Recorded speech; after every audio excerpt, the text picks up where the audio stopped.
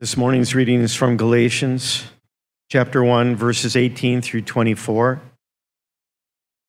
Then after 3 years, I did go up to Jerusalem to see Cephas and stay with him 15 days.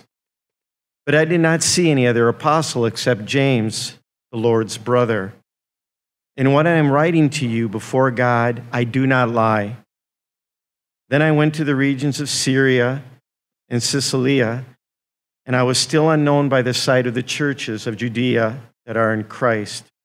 They only heard it said, the one who formerly was persecuting us is now proclaiming the faith he once tried to destroy. And they glorified God because of me. We're continuing the letter that Paul wrote to the early Galatians. This is a place in southern Turkey where it was mostly pagans, what were considered pagans, people that worshipped other gods, people that had different belief systems and all of that stuff. And Paul is in there teaching and spreading the news about Jesus Christ, and they are starting a church. He leaves the church to go start some other things, and while he's gone, some early religious leaders of the time come in, and they tell them that they can be Christian, but they have to conform to Judaism first. They have to practice all of the things, all the traditions, and they have to be circumcised.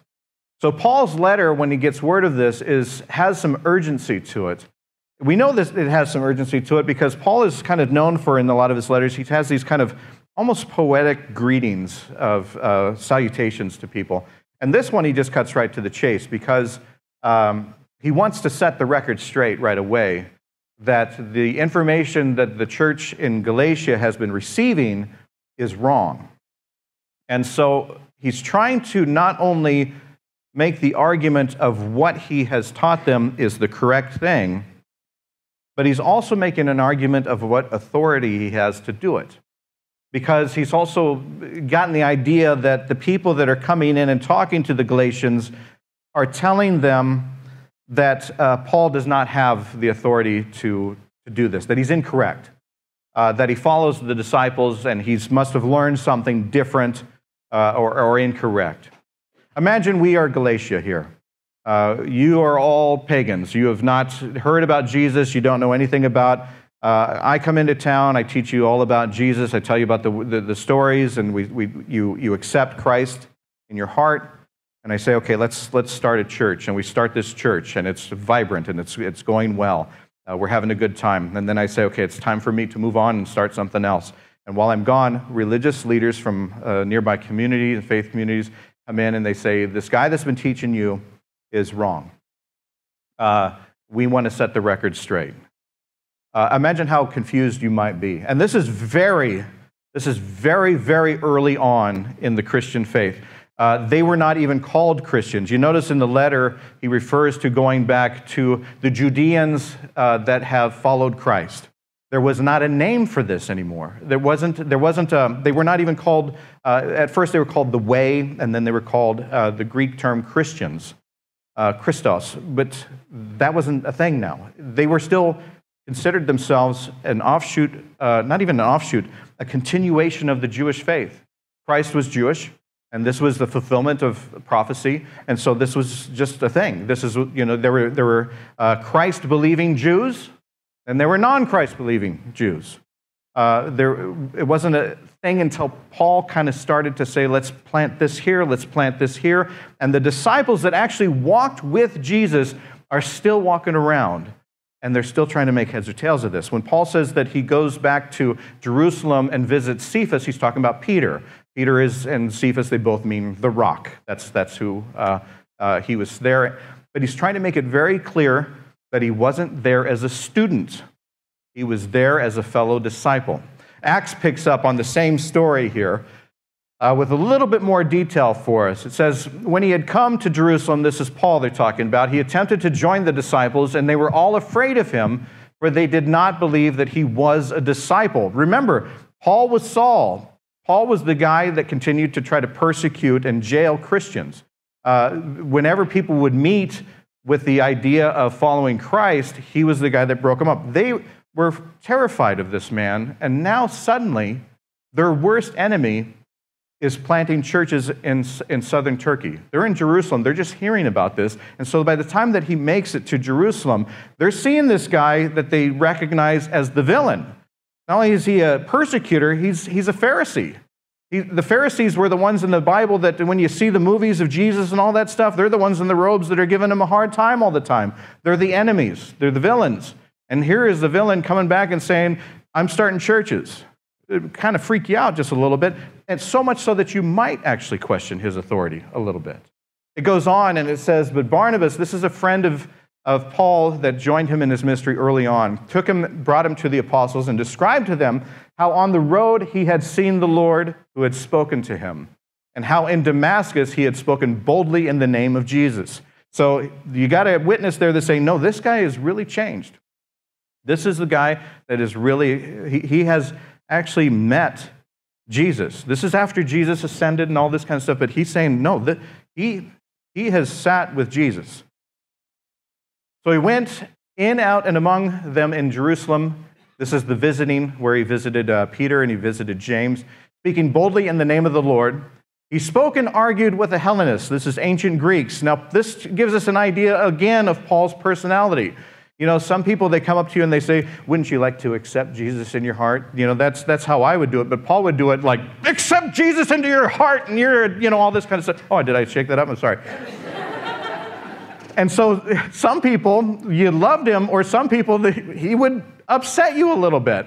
And so much so that the Greeks, philosophers, they just figured, the best thing to do is just to put this guy out. And so they were trying to kill him, and that's when the brothers and sisters learned of it, and they brought him down to Caesarea and took him to Tarsus. They did this to protect him, to save his life. They realized that this guy was legit, that he really was who he was talking about, and they embraced it. They embraced who he was, so much so that they sent him away with their trust and with their backing. And now, when Paul is starting to do this, there are other sects of people that are saying he is just a student of these guys. He's just learning from the disciples, but he's learned wrong. He's learned wrong. The fact that he's telling you that you do not have to be Jewish and all of this kind of stuff, that is wrong. You have to do this. And so Paul is not only feeling like his teachings are being attacked, he feels like his character is being attacked as well. And so he wants to make it clear that when he goes to Jerusalem to visit with the disciples, he's not there going to take a class or to learn from them. He's going there to learn more about them as a colleague, as a friend. The term that he uses when he talks about visiting with Cephas, he's actually talking about the Greek term historisai. That is, I'm learning about you. It's not saying that I am taking or learning from you. I'm learning about you. So he's meeting with Peter, and he's learning about who Peter is, what makes his mind tick. Kind of like if you and I sat down with coffee, and we would just learn about each other. He's saying, I was there for that, but I wasn't there as a student. I am part of this circle. I'm not a pupil of it. And so when I speak of, I do speak from authority. And so this is the first time in our history of Christianity, really, that the church is getting started, that we start to learn that there are uniqueness about people's calling. Paul felt like he was called to open up the doors to the Gentiles. That frightened a lot of people. In a sense, I know that we use this term sometimes incorrectly, but Paul was maybe the first progressive Christian, and by doing things that were not of the tradition and things that people questioned. It was not something that they were used to. So in a sense, he was independent, but he was also equal. So he was doing his calling, just so he says that the other disciples had their calling, he has his calling, but under the same authority. His calling came directly from Christ. And so he spends this time trying to dispel all of these rumors and all of these falsehoods to correct the church in Galatia before they just implode amongst themselves in a land of confusion. He tries to set the record straight and say, no, what I am teaching you, What I am telling you, that you do not have to be circumcised, you do not have to be Jewish, that you can be part of this Jesus love. What I am telling you comes directly from Jesus. Same thing's happening here. The same thing is happening here. I just saw in the news the other day, there's more stories about, our denomination is Methodist, United Methodist. You'll be hearing a lot of stories about, continuing stories about the schism, words like schism and split and all of that kind of stuff, where churches are leaving the United Methodist Church. And some of the news stories talk as if the United Methodist Church in itself is dying because they're losing so much. It's not true. That's the way they sensationalize it. But there have been splits. There have been people that have been leaving the church. What it boils down to, and you'll hear more about this because we have a general conference that is coming up. What it boils down to, truthfully, is whether or not we are accepting of people in the LGBTQIA plus communities, whether we are accepting of them. That is truly the meat of the argument. There are those that do, there are those that don't.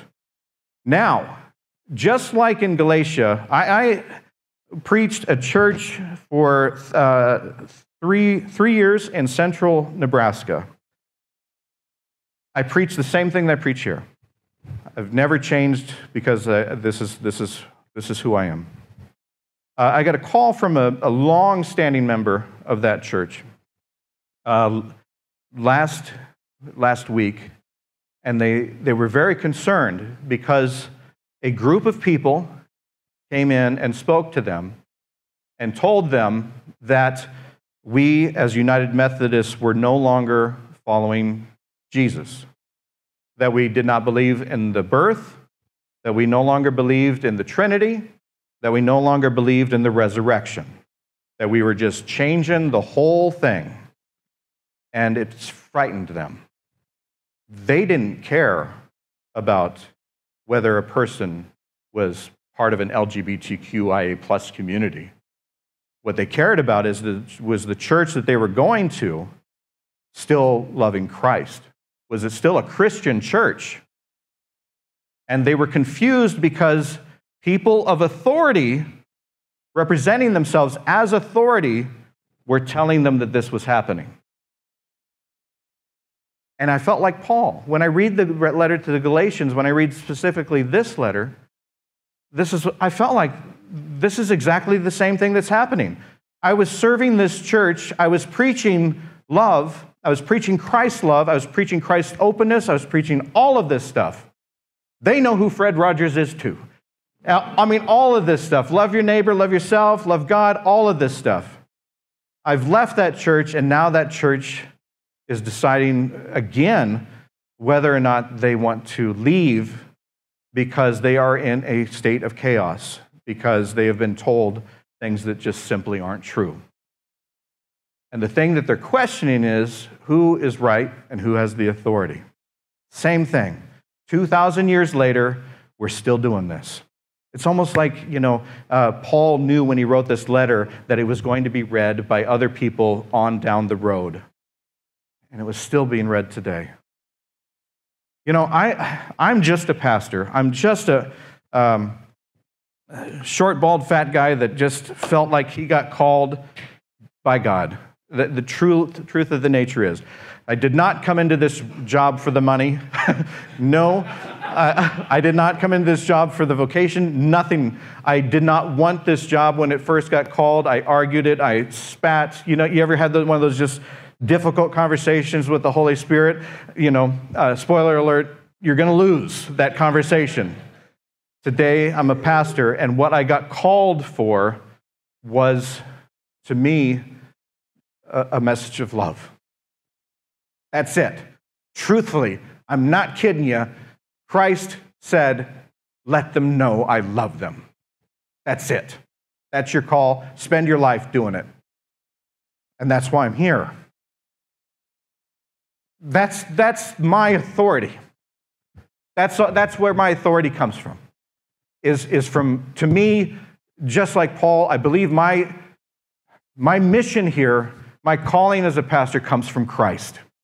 It does not come from classes. It does not come from other pastors, even though I have learned so much and I have learned, and I owe so many of them a life debt. My true calling came from God. And that's why I'm here. And that's why we still have this battle going on, is because people continue to question this.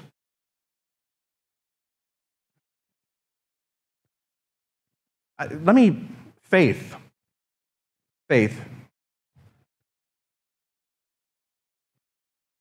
I believe that when Christ comes into our lives, Jesus talked a lot about planting seeds, but I believe when Jesus comes into your life, it's more like he's giving you a little plant, because some of the work has already been done. Like when I first accepted Jesus into my life, it had already felt like something had been there, growing. And so I think that when Christ first came into my life, it was like this. It was beautiful. But I didn't know much about it. I'm not really a plant guy, you know. But I knew that, like my faith, in order to have this, it was a gift, it was a joy, but it was also a responsibility. I don't know much about plants. I don't know what kind of plant this is. It's real. But I know that if I want to take care of it, I have to do some research. I have to do some looking into. I have to study what this kind of plant is. I hear now it's so easy. I hear there's apps that you can actually take a picture of this plant. It'll tell you what kind it is and how to take care of it. Does it need direct sunlight? Does it need shade? Does it need watered every day? What kind of food? You know, they always talk about food for plants. I tried feeding it a sandwich. It didn't look interested. Maybe because it was a vegan and it came from plants. Cannibalism. I don't know. But I know that in order to nurture this and care for it, I have to learn more about it. I have to study it. And I have to live within it for a while. I know that I cannot just set it there and just walk away from it. I cannot ignore this, because if I do, it will die. And I believe that sometimes our faith is very similar to that. I believe that our faith is very much like this. We get this gift from Christ. And our job is to enjoy it, to know that it's a gift, but then to see how we can continue to help it grow. And sometimes that's watering, it's learning about it, sunlight.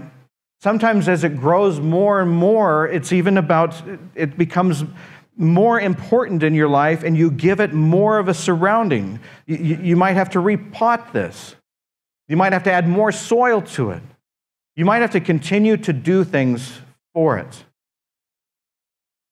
And then one of the beautiful things about it, I've heard about plants, is that when they grow enough, you can actually take parts of this and you can cut it off and you can share it. And then the person that you share it with, they now get to take care of it, and it can grow. And before you know it, both of you have these really big plants. And the beautiful thing about it is that everybody that comes in contact with this plant is welcome to it. I've had many people in my life tell me that where they see God most is in nature. It's something that we cannot make ourselves, but it's something that is there for us to enjoy. But it is something that we have to take care of. And we have to nurture it, and we have to let it grow. And the beautiful thing is if you're like me, you might try to let this grow, but then maybe you get some false information. Maybe you get some life expectancy things, you get confused and you get taken away from this. Maybe life throws you some curveballs. You can't make it to church all the time. You can't make it. There's tragedy in your life. Something happens to where suddenly this starts to just kind of get ignored a little bit, and you walk away from it. It's not your intention, but it happens. And then eventually, you look back, and the plant doesn't look so good anymore. And you now feel over your head because you don't know what to do to save that plant. And then before you know it, the plant dies. That's what was happening in Galatia to the people that were starting it. And that's what's happening in many congregations right now. People are getting confused by mixed information and stuff, and they're questioning their faith, and people with sometimes the best intentions and sometimes the worst intentions are pulling people away from their faith. And it's dying. Christianity is not dying, but sometimes our personal relationship with Christ suffers.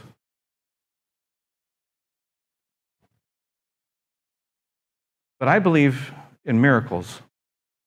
I do believe in the virgin birth. I do believe in the resurrection of Christ. I do believe in the Trinity. I do believe that Christ is my Savior. I do believe in what the Gospels tell me. I do believe that I have a personal relationship with Jesus Christ, and it is that relationship that brings me to this point of my ministry now, of saying, open the door and let everybody in. And you know what? If that plant dies, there's going to be another one. Because God has not given up. Never will. Never has. Every one of us, we have this. Every single one of us. You can call it authority, you can call it a calling, you can call it whatever you want, but every one of us has this gift.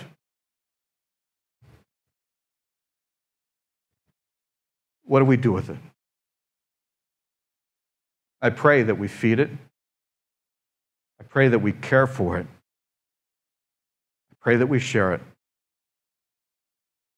And the beautiful thing about this is you can share it truly with anybody.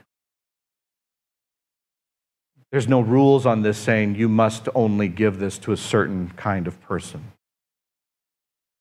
Just like there's no rules of who gets to sit by a tree.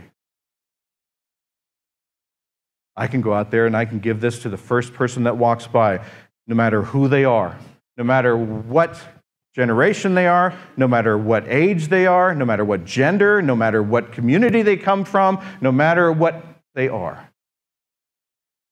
If they're like me, if they're not like me, I can give this to them. And I believe as a Christian, I'm supposed to give this to them. Feed it. Feed it. Nurture it.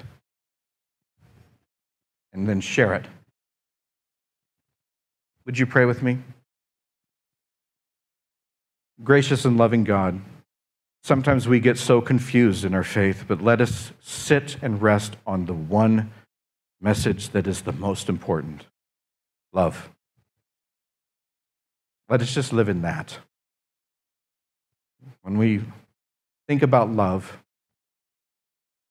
everyone wants it, everyone deserves it. Help us celebrate it.